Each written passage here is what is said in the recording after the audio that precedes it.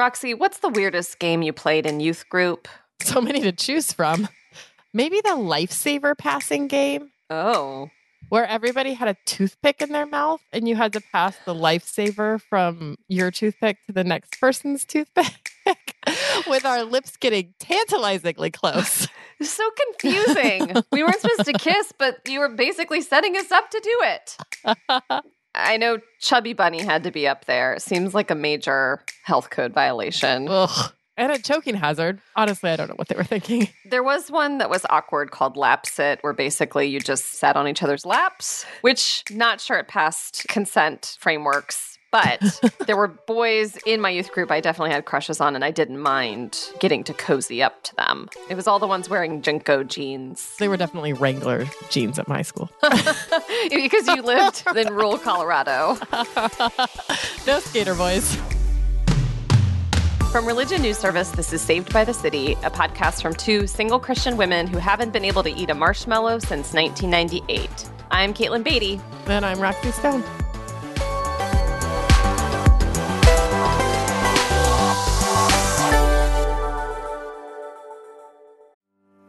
I'm Paul Brandeis Rauschenbusch. This week on The State of Belief. I felt like if anyone was going to be speaking up, it was going to have to be somebody like me. Faithful conversations around sexual orientation and gender identity in Texas with Auburn Peterson of Another Story. Also, getting ready for the 2024 vote with Adam Friedman, organizing an election strategist at Interfaith Alliance. The State of Belief, where religion and democracy meet. Distributed by Religion News Service Podcasts and available on your favorite podcast app. I'm Paul Brandeis Rauschenbusch. The State of Belief is a weekly podcast with a potent mix of spiritual wisdom, political strategy, and hopeful commentary.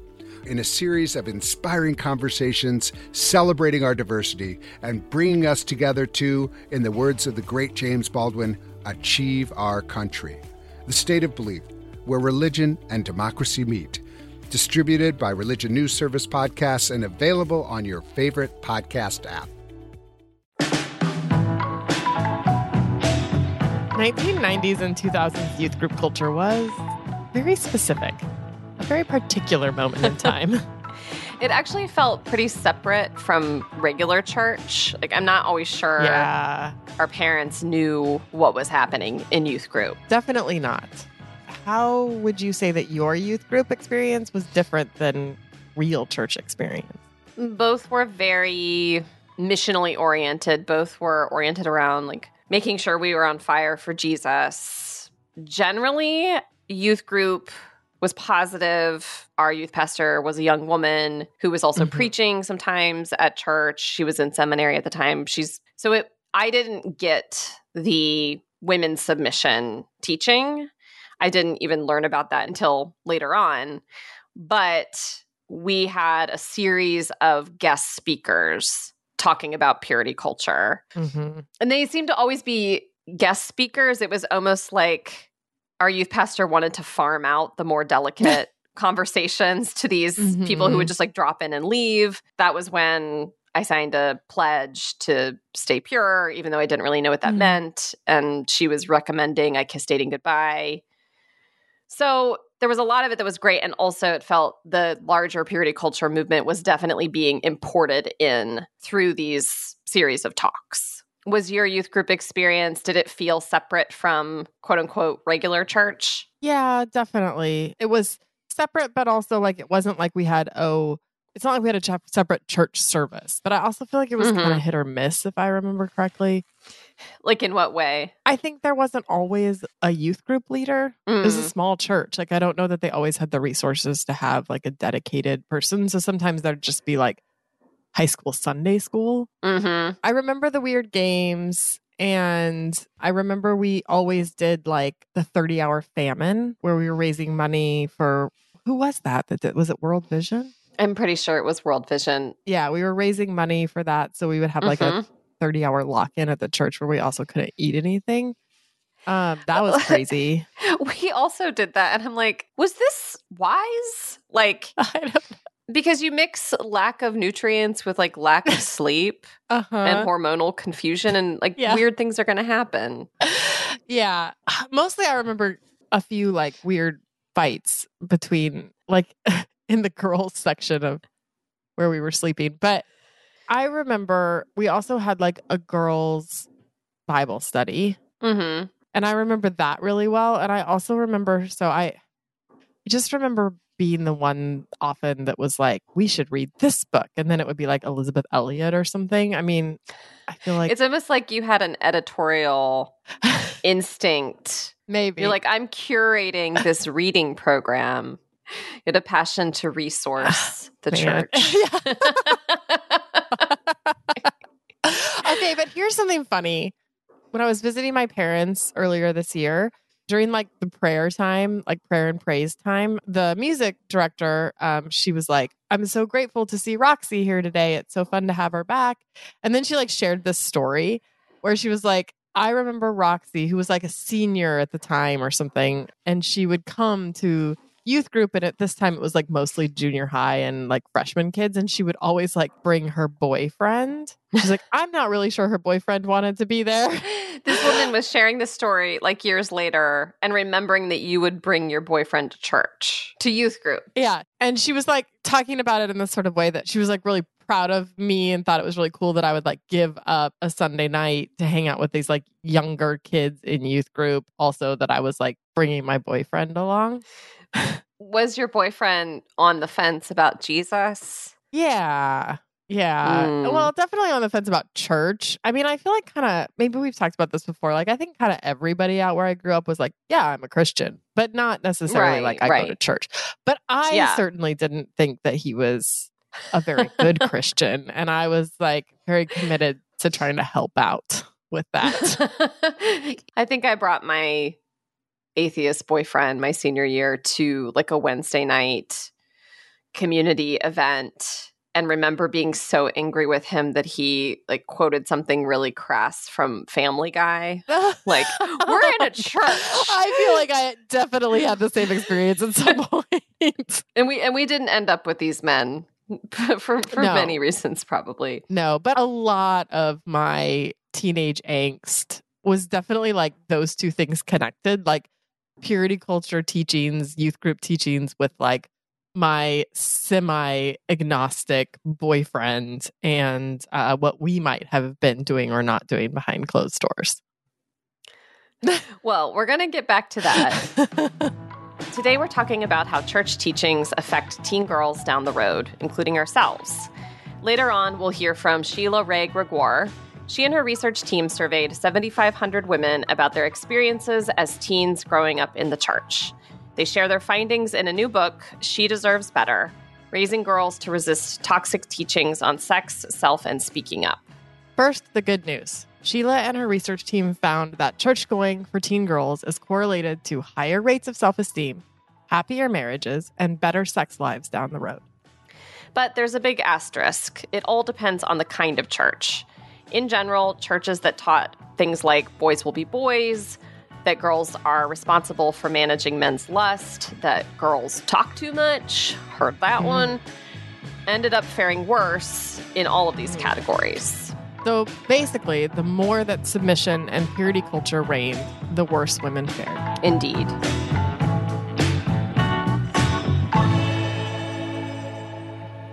Speaking of purity culture, which we do not a small amount on the podcast, let's go back to the feelings you were having about your behavior behind closed doors with the semi-agnostic boyfriend.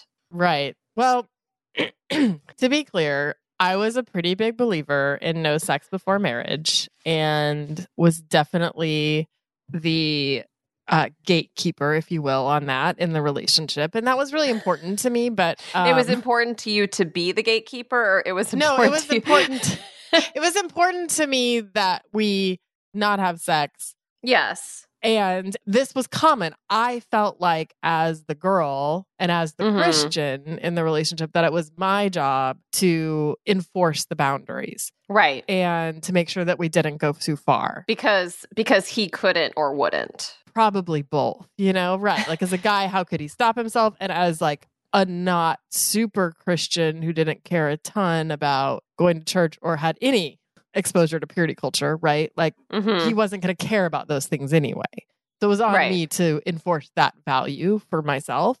But I felt a lot of guilt about, to some extent, dating somebody who didn't share that value. And then also a lot of pressure around like what boundaries to keep, what was okay, what wasn't okay, how far was too far. And I worried about that a lot.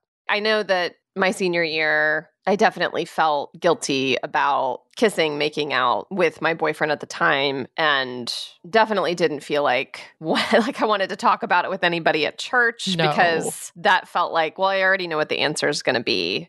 Right. I knew that my parents weren't particular, they're smart people. They kind of surmised what was going on. I didn't want to talk to them about it. But to one of the points that Sheila makes in her book, there were lots of rules and boundaries around specific sexual activities, but not actually a lot of conversation about like what sex is or sexual development or something like, let's figure out what healthy boundaries look like for you given your age. Because I would imagine what you tell a 13-year-old and what you tell an 18-year-old going off to college, I mean, hopefully it'd be a little bit different or a little more tailored to their maturity or lack thereof, but lots of conversation about purity, not also a lot of conversation about sexuality itself. Definitely. I don't really remember any of that in youth group. I mean, I don't even really remember youth group talks about sex, really. I just remember somehow purity culture was in the air. And I think that might have been more to do with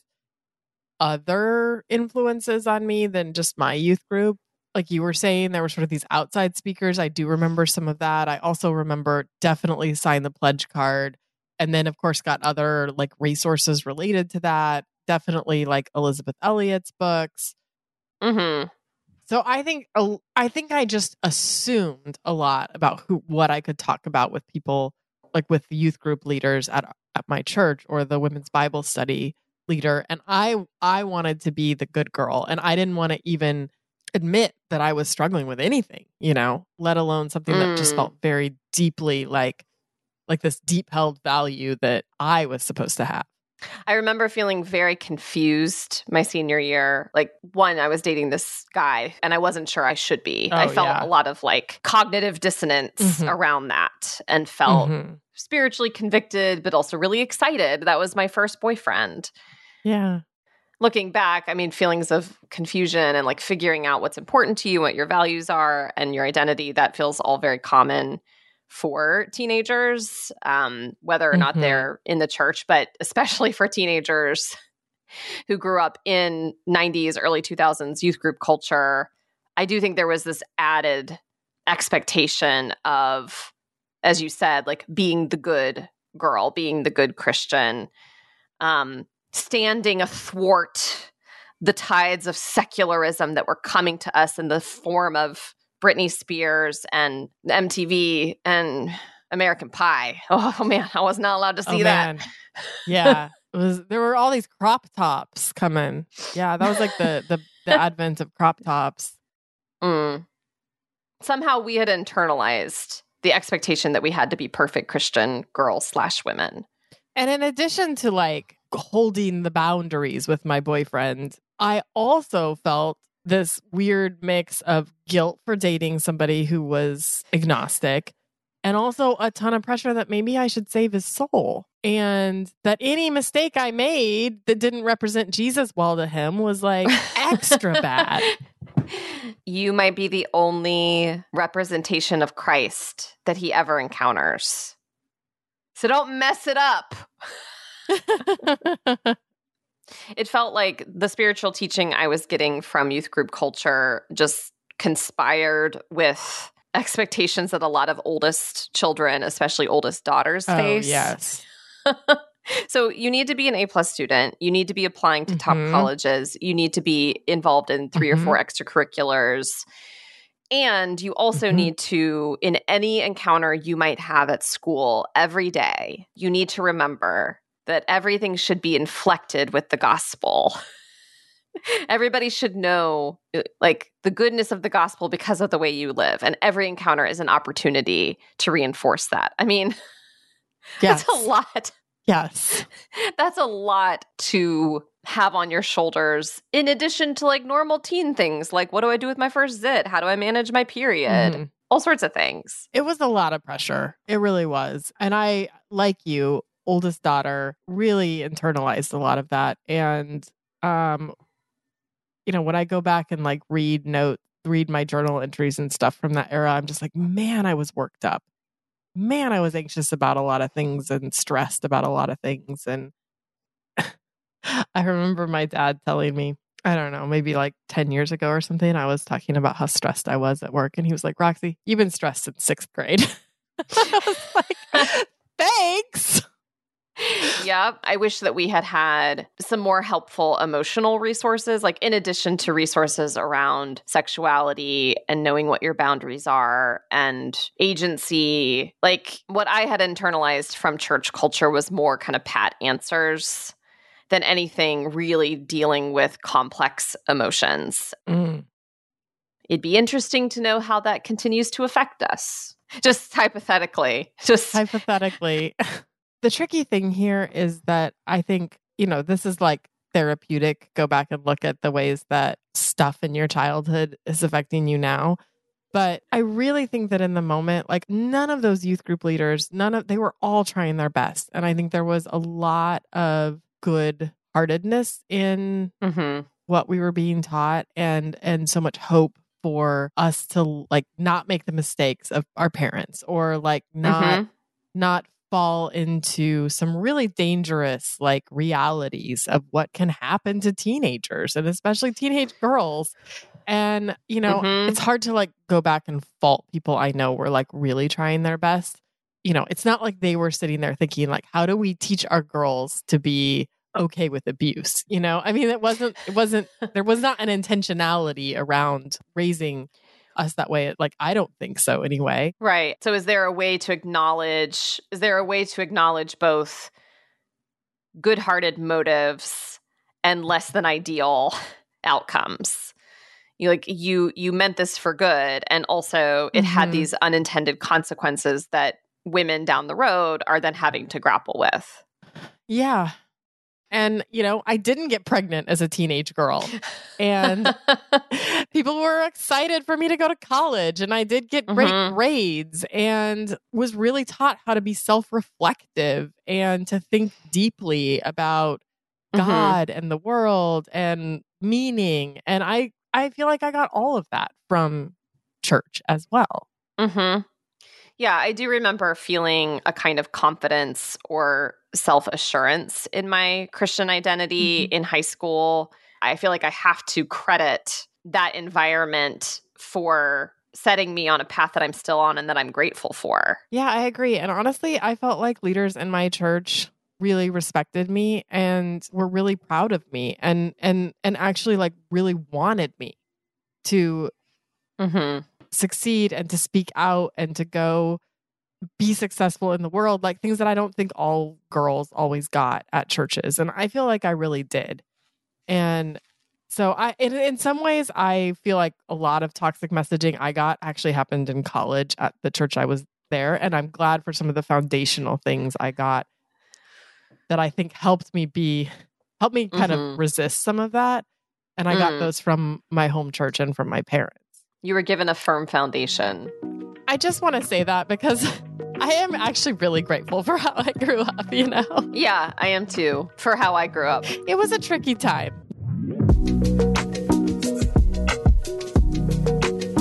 Beyond youth group, there were tons of books and resources aimed at Christian teen girls like us. And one in particular rises to the top of the pack. When we come back, a brief history of the one and only Brio magazine. Plus, today's guest, Sheila Wray Gregoire, pronounced like Jaguar. Sheila is the author of 11 books, including the best-selling The Great Sex Rescue and its new follow-up, She Deserves Better. Our conversation with Sheila is coming up just after the break.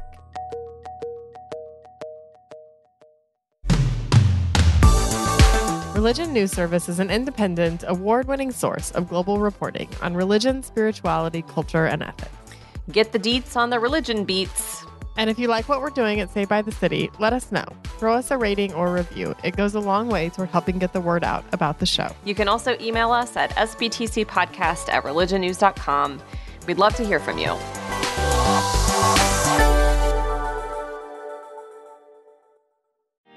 Hey there, curious minds. Get ready to embark on a unique journey at the crossroads of money and religion with our new podcast, Money Meet Meaning.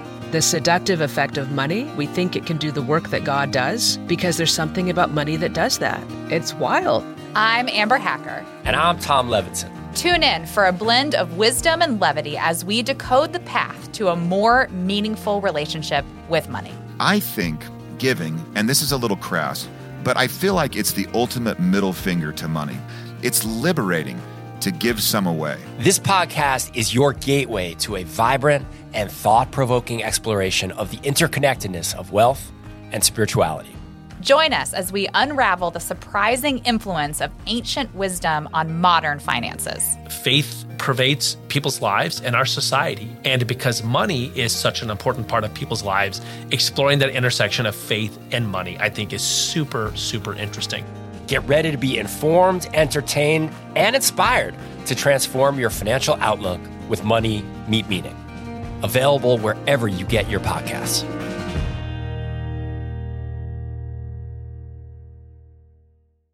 Before we get to Sheila, I need to ask you to do something, putting on your your reporter hat for a bit. I need you to explain the magazine Brio to me, because Sheila cites it a lot in her new book, generally not positively, but I never got it. I never even knew about it, for I was a heathen child. I'm happy to report from the Brio beat, but also I don't have to put on a journalist hat because I was a loyal reader. It's first-person journalism. I'm back to being Michael Barbaro. So to start off, what does the name of this magazine mean? It means vigor or full of life for Jesus, it's implied. And who is Brio's target audience, or who was Brio's target audience when it came out in the 90s? Us in the 90s. The magazine was produced by Focus on the Family. It was a conservative Christian magazine aimed at teen girls, and it was sort of an alternative to Teen Cosmo or 17. And instead of giving sex tips or talking about tampons, Brio talks about prayer, evangelism, modesty, waiting for your husband. Also some makeup tips occasionally. Was it naturalistic makeup? No, this was the 90s. We didn't. Oh, okay. But I definitely remember little girl talk sections. There were things about friendship, definitely a lot of stuff about boys, but everything was sort of had that overlay of evangelical lens. So if you were talking about boys, you were talking about how to date in a way that would make Jesus happy. There would be how to get along with your parents, but also, this is why you shouldn't hang out alone with a boy, or why you should definitely never, ever drink alcohol. I mean, it was all that kind of stuff. It was a youth group teaching for girls in a magazine that was very pretty and glossy and fun to look through. It sounds like you liked it. I did. I read it until I was about, I think, 14 or 15. I mean, I think it was definitely maybe aimed at high school kids, but I think probably most of their readers were that sort of 12, 13, 14. Yeah. Younger age teen group, stuff. Yeah.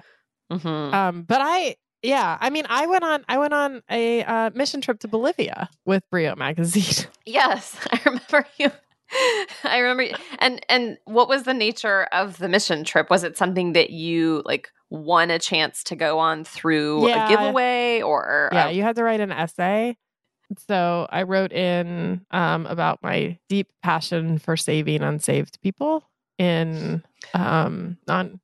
was I don't want to think about what I wrote. And tell me you still have it somewhere. I'm sure that my mom does. So it's framed above your family's mantle, and you're like, oh my gosh, put that away. But I did get selected. I think I was 12 or 13. I think there were 13 girls that went, and I was the youngest, or there were two of us that were that age. It was fun. The Brio girl, there was always a Brio girl every year that, got to be the cover girl and I think, she also like won by essays and references and stuff. So she came on the trip and she was like 16 or 17. And I was like, oh, my hero. So what would be so fun. amazing to learn about you right now is that you were, in fact, the Brio girl one year. See, by the time that I could apply for the Brio girl, that's when I was having angst about the boyfriend. And I was no longer reading Brio. Wow. Yeah. And like, I was like, in my head, I was like, the Brio girl would never do this. So the Brio girl became like a super subconscious. Oh, no, probably. Anyway, a lot of our peers liked it. And it's kind of funny to me how often it comes up with some of our friends who grew up in this era. Mm-hmm. Now, to be fair, we're in this circle of like religion journalists who also grew up evangelical. So that's a pretty tight circle. Yes, we all liked the magazine because we liked journalism, and then we were like evangelical girls. Brio closed in 2009, then announced a comeback in 2017 as a print magazine. And it's interesting to think if it can compete with, TikTok, Instagram, social media content. I know they had Sadie Robinson of the Duck Dynasty clan on one of their covers when they came back, but teens today can just follow Sadie Robinson on Instagram. Mm-hmm. And there's no shortage of purity culture teachers on TikTok these days. Same message, new medium. Today's guest is Sheila Wray Gregoire, author of She Deserves Better and host of the Bare Marriage podcast. Roxy and I are really excited to have a conversation with you, Sheila, about your new book, which is all about church teachings geared toward teenage girls. We remember those years well, with some trepidation. And in a lot of ways, your book is a natural follow-up to your previous book, The Great Sex Rescue, which was geared toward adults. But now you've written a book really aimed at teen girls. So if you could pick out one or two of the dangerous teachings that you saw being given to girls at a young age that really had negative effects later on, what are a couple that come to mind? Oh, goodness. So we surveyed 7,000 women to find out about their experiences as teens in church and then what messages they were taught. And then we were able to trace over time how that affected like their marital and sexual satisfaction if they got married, their likelihood of marrying an abuser, their long-term self-esteem, etc. And there were all kinds of things that were really, really super bad. But probably the ones that were the worst were the modesty teachings. And that's what we're often hearing about in the news, dress codes, girls, you have to wear one-piece swimsuits with t-shirts over it, whereas guys can do whatever they want. But it's this idea that boys can't help it, right? Like boys are visual in a way that girls will never understand. We measured that belief. Boys can't help but lust if she's dressed like she's trying to incite it. Girls have a responsibility not to be the stumbling blocks for the boys around them. And when girls believe those things in high school, they are 68% more likely to marry an abuser. They are 52% more likely to experience sexual pain as an adult. And vaginismus is largely an evangelical disorder. We have a 23% incidence rate, which is 2.5 times the rate of the general population. It's huge. It's bad. Wow. About 30% more likely to have bad self-esteem. I have been hearing about vaginismus recently as we're talking about purity culture and its effects, but maybe for our listeners, what does this mean? Yes. Okay. This is one of my soapboxes. I want to educate everyone on this. Vaginismus is a sexual pain disorder. So the muscles of the vaginal wall contract and get really tight. And she's not doing this on purpose. Women who experience this, they can have trouble putting in tampons, trouble with medical appointments, and it can make penetration during sex really painful, if not impossible. We found an incidence rate of about 23%, which again is around 2.5 times the rate of the general population. And if you talk to any pelvic floor physiotherapist, they'll tell you that the majority of their clients are evangelical women. If you're someone who has had pain with sex, if you can't get in a tampon, please see a pelvic floor physiotherapist because there is help. Thank you. Public service announcement. Yes, there you go. And what is the connection between teachings on modesty and, decreased sexual fulfillment, vaginal pain, abusive marriages? Like what is the cause and the effect that you're trying to tease out there? Well, let's think about it. If you believe that boys can't help but lust, or that boys are visual in a way that girls will never understand. Or another thing that we measured was boys can't stop in a makeout situation, so it's her responsibility to stop the makeout progression. And all of those beliefs, we're looking at like 70 to 80% of women believed those as teenagers. Women or evangelical women? Our survey was predominantly evangelical women. Okay. But I don't know that we broke that down into evangelical versus non-evangelical. But what are you really saying about your beliefs about men? Mm-hmm. You're saying that my whole life, I will never be safe. Guys will only ever objectify me. If I'm lucky, they may also love me, but they will always see me first and foremost as a sex object. And so all the intimacy that I'm longing for, that's a pipe dream. And this is always phrased as, this is God's greatest gift. You know, God created men this way. Can't we just celebrate this because this is what draws men to you? And so girls are never safe. And vaginismus can almost be seen as a trauma response. That's what we found in the Great Sex Rescue too, because we found another piece of the puzzle, which is the obligation sex message. When we tell women you are obligated to give your husband sex when he wants it, your chance of experiencing sexual pain increases to almost the same statistical effect as if you'd been abused. Because our bodies interpret obligation as trauma, because it says you don't matter. He has the right to use you however he wants. So he can use you however he wants, and he's always going to objectify you. And those two messages together can cause girls to just clam up, literally, in a trauma response. But it also teaches girls, guys aren't safe. And so when she encounters a guy who objectifies her, who checks out other women in public, who's really addicted to porn, she doesn't see that as a red flag. She says, oh, I guess he's just a guy, like my youth pastor told me. Yeah, some of that really resonates with me. I remember some of those things really well in my own experiences. Like, I think that part that you teased out there at the end of like not seeing things as red flags because they were taught as like, oh, that's very natural for men. I think that I remember a lot of those teachings from on the female side, but I also remember hearing from the men in my churches and youth groups that like, they were being taught against those things, you know, like porn is wrong. It's a sin. Don't objectify women. Treat women really well and carefully and with respect and honor your wife. I mean, I feel like they were hearing other messages. So I am curious how, I know you didn't survey men, but it does seem like what you're kind of getting at is that the teachings that women were getting were being absorbed in a way that hurt women and their view of men, but I'm not sure that that's necessarily what men were being taught. We did actually survey men for our book, The Good Guy's Guide to Great Sex. And one of the big problems with what was taught to guys is that they conflated noticing with lusting. And so guys were taught lust is every man's battle, but then it wasn't clearly defined that noticing that a woman is pretty or that a girl is pretty is not the same thing as lusting. And so a lot of guys grew up with a lot of shame around their sexuality that really didn't need to be there.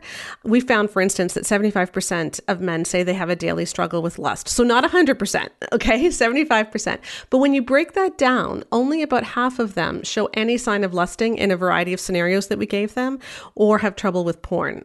So that's half of the guys who say they have a daily struggle with lust who show no sign of it. So I think what's happening is that many men conflate noticing with lusting. But at the same time, I would push back a little bit because I don't think that the church has largely taught men to respect women in the proper way. What they've been told is the way that you respect women is you don't look at them. So you bounce your eyes. I mean, every man's battle tells men when you go into an office, turn your eyes away because usually there's a receptionist and receptionists bend over a lot. And so turn your eyes away so that you don't look at her. So specific. What a job hazard. It feels like maybe a specific thing that happened for this guy that then he's projecting out onto all men. Yes. And you think about the effects of the message that you need to bounce your eyes. Is that any different than the lust message? Because in both cases, you were saying she is a sexual object. And Jesus never refused to look at women. Jesus chose to truly see women and treat them as whole people. And I think that's the piece that's been missing. When we put so much pressure on girls for modesty standards, for covering up, for stopping the makeup progression, because boys just can't stop.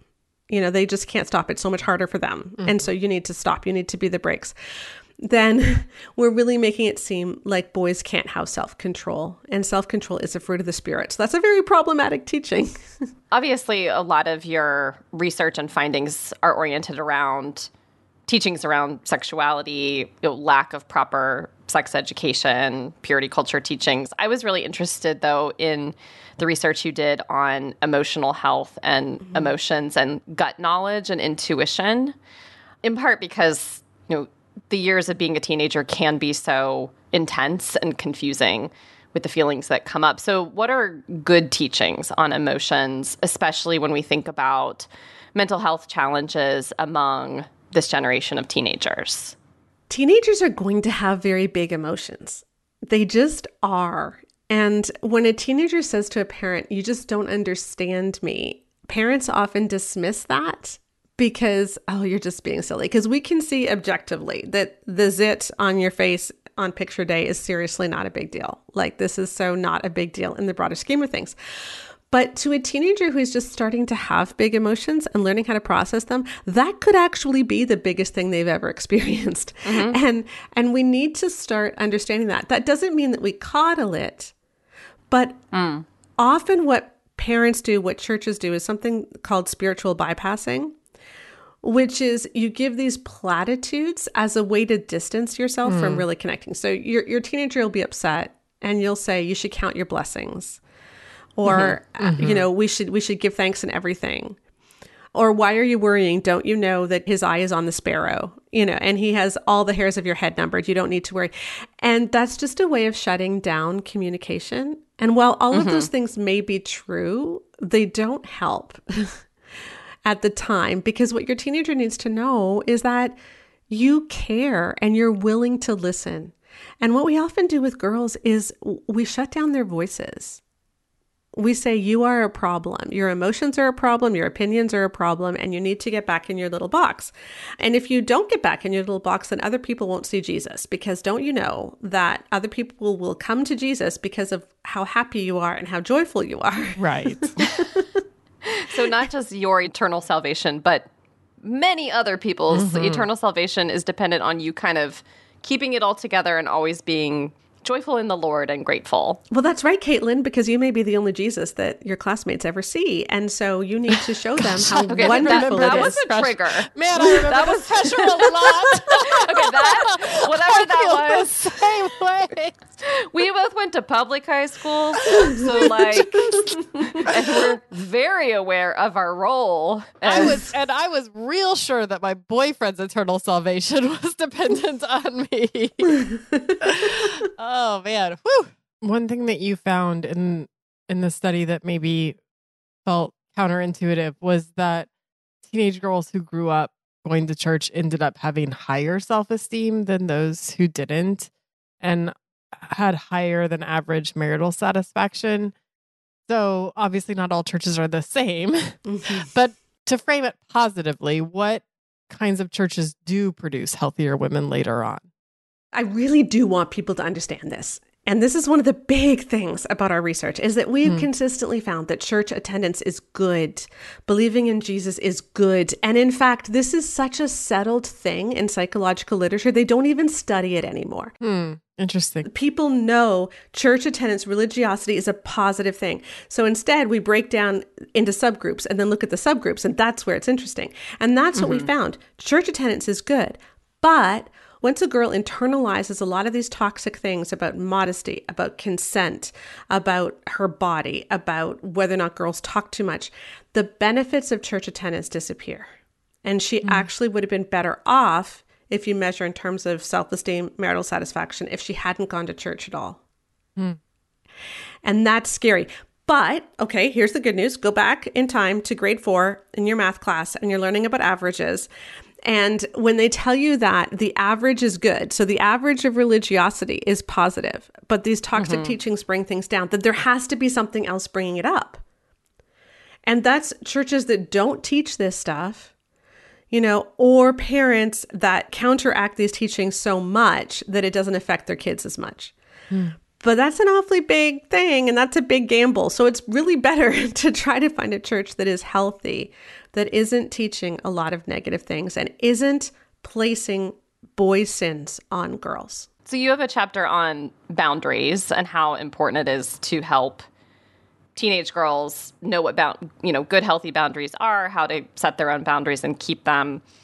And in my experience, that was a strong message within purity culture that I was exposed to, was boundaries actually seemed really important. Like, here are the boundaries that you keep in a dating relationship with a young man. Very, specific physical and even emotional and spiritual lines that we were taught to keep for our health and safety. So did purity culture get it right on this front? Yeah, and that's the thing. All of this was really well-intentioned. The 80s was awful, okay? When I was growing up in the 80s, it was awful. Teen pregnancy rates were through the roof. Rates of teen sexual activity was really high. Right. Alcohol, drug use was high. And everyone just freaked out. And they were like, well, how are we going to control these teenagers? And so comprehensive sex ed started to come into the schools. The church didn't like that. And so we replaced it with purity culture. Mm-hmm. That's good context. When I think about boundaries, there's really two kinds. There's conviction boundaries, which is I'm not going to drink, I'm not going to do drugs. I'm not going to go anywhere beyond kissing for 3 seconds. But it's going to be a really good kiss. Yeah, exactly. Exactly. Okay, it's going to be 3 seconds, but it's going to be amazing. Amazing. And then there's like protection boundaries, which are the things that you do because you're not comfortable with something. So if someone is texting you at all hours, being able to say, hey, I'm going to bed now. You need to leave me alone.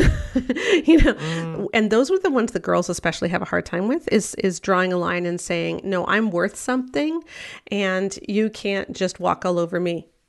So we can go in two directions with this. If you want to talk about like sexual boundaries, I think that what the church really was doing when they brought in the no dating and the no kissing till marriage, all of that, they were trying to stop us all from having sex. And you know what? It worked. It did. If you look at the stats, millennials were less likely to have sex before they were married. If you grew up in purity culture, it worked. But is that the only measure that counts? Mm-hmm. Because if the only thing that counts is being a virgin on your wedding day, I think that's a pretty poor view of the gospel, because I have 2 married daughters, and I can tell you that on their wedding days, I didn't really care about their virginity status nearly as much as I was thanking God that they were marrying men who were good and who were not abusive. Mm. And that's the problem, is when we look at other outcome variables, things like marrying an abuser, future marital and sexual satisfaction, long-term self-esteem. That's when a lot of these ideas about sex get really wrong. And I'm not saying saving sex for marriage is wrong. That's not what we're talking about. But you can encourage kids to save sex for marriage without telling them, if you don't, you will have ruined your purity. You will have ruined your chance to ever be intimate with someone properly because you've given up your most precious treasure. Yeah. The language of your most precious treasure. First, ick. Second of all, no. Third, men are not hearing this about their virginity, right? There's a book, When God Writes Your Love Story, by Eric and Leslie Luddy, and they tell this story about a couple in university that they're dating and they end up having sex when they didn't want to. But the conclusion of that was that she had lost her most precious gift. I mean, they had both had sex. Right. But she was the one who had lost her most precious gift. Mm-hmm. There was one story in the book that we told, and another quite big speaker told the story about her own life, and she said that she had lost her purity in this way. And she described it as, he was doing things to me I didn't want. He was forcing himself on me. I was like a deer in the headlights, but he awakened something in me, and I lost my purity. And she described this as, her losing her treasure, and it was a big sin that she had. But what she's describing is classic date rape with arousal non-concordance. So she's saying she didn't want it, so she had said no. He was forcing her, and she was like a deer in the headlights. That's classic freeze trauma response. That's very common. But then he awakened something in her, meaning she got aroused. Mm-hmm. And so because she was aroused, she thought she had consented. Right. But she hadn't. There was no sign in that story that she had consented, but this story became her big story of failure, and she's warning other girls not to lose their purity the way she did. We see this a lot in our material to girls is you should know better. Don't make out with a guy. He can't stop. He'll get carried away. And when we're saying he can't stop, what we're really saying is he can't help but rape you. And is that what we really believe about boys? Mm-hmm. And I think if we were to word it like that, it would be clearer what we're saying. Because many women think that they are to blame for their own date rape situation because they consented to kissing. And so because we were kissing, what did I expect? He got carried away. Mm-hmm. The other teaching for girls and women, I mean, I remember hearing this in like my college church, which was that women don't want it as much as men. When you're married, you're not going to want it as much as he does, but you just need to give it anyway, which I also find so frustrating because it really teaches women that like sexuality and pleasure is not for them. It's for men. Or it's not as much for them.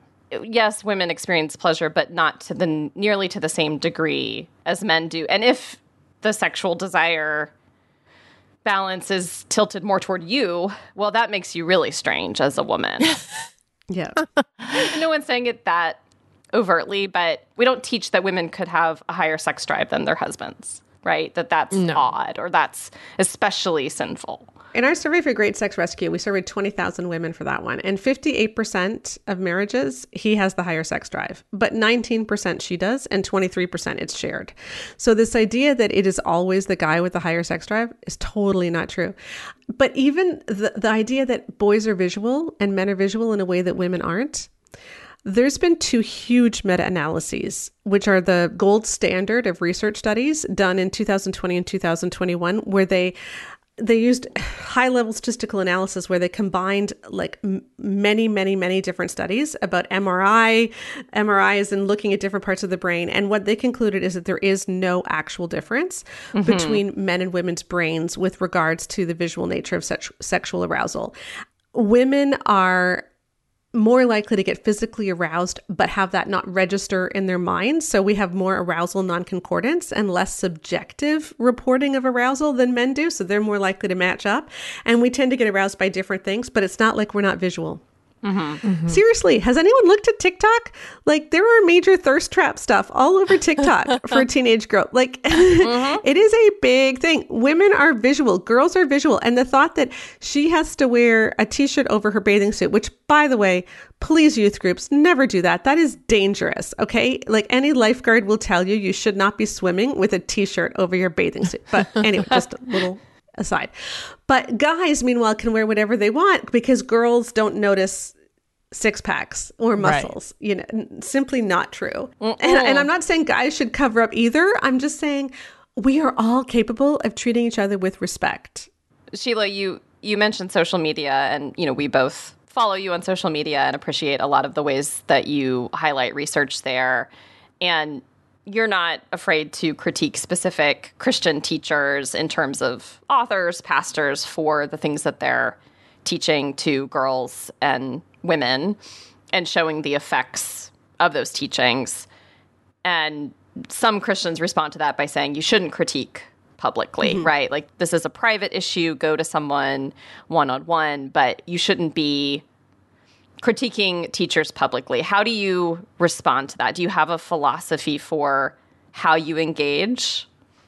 Sure. So public teaching is corrected in public. That is the New Testament model. You think about Paul, who went up to Peter when he was refusing to eat with Gentiles and told him off. And then not only did he tell him off, he wrote about it to the Galatians so that even more people knew about what happened.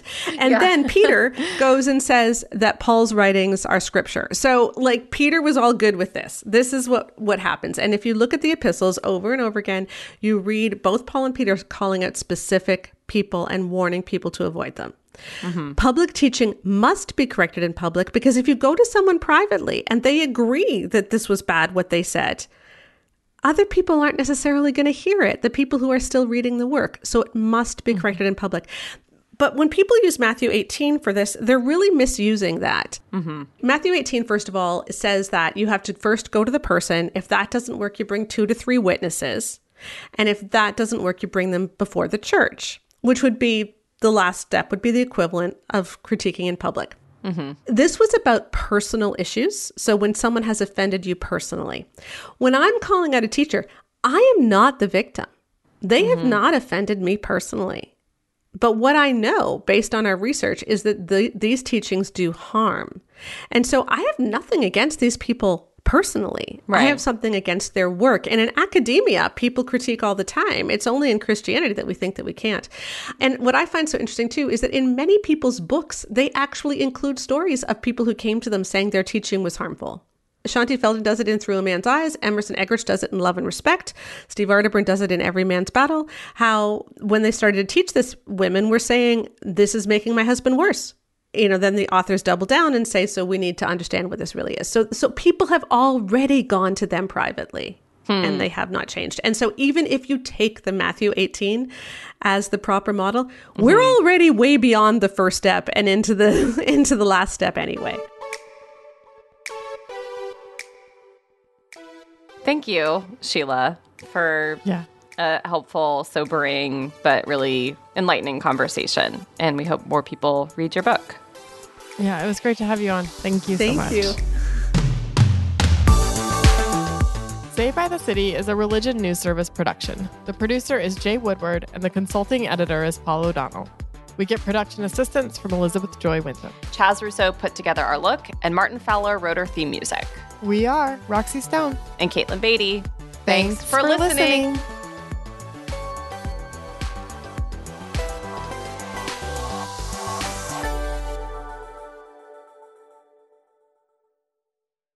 I feel like we're saying it aggressively now because of something that Jonathan said. Thanks for listening. Thanks, guys.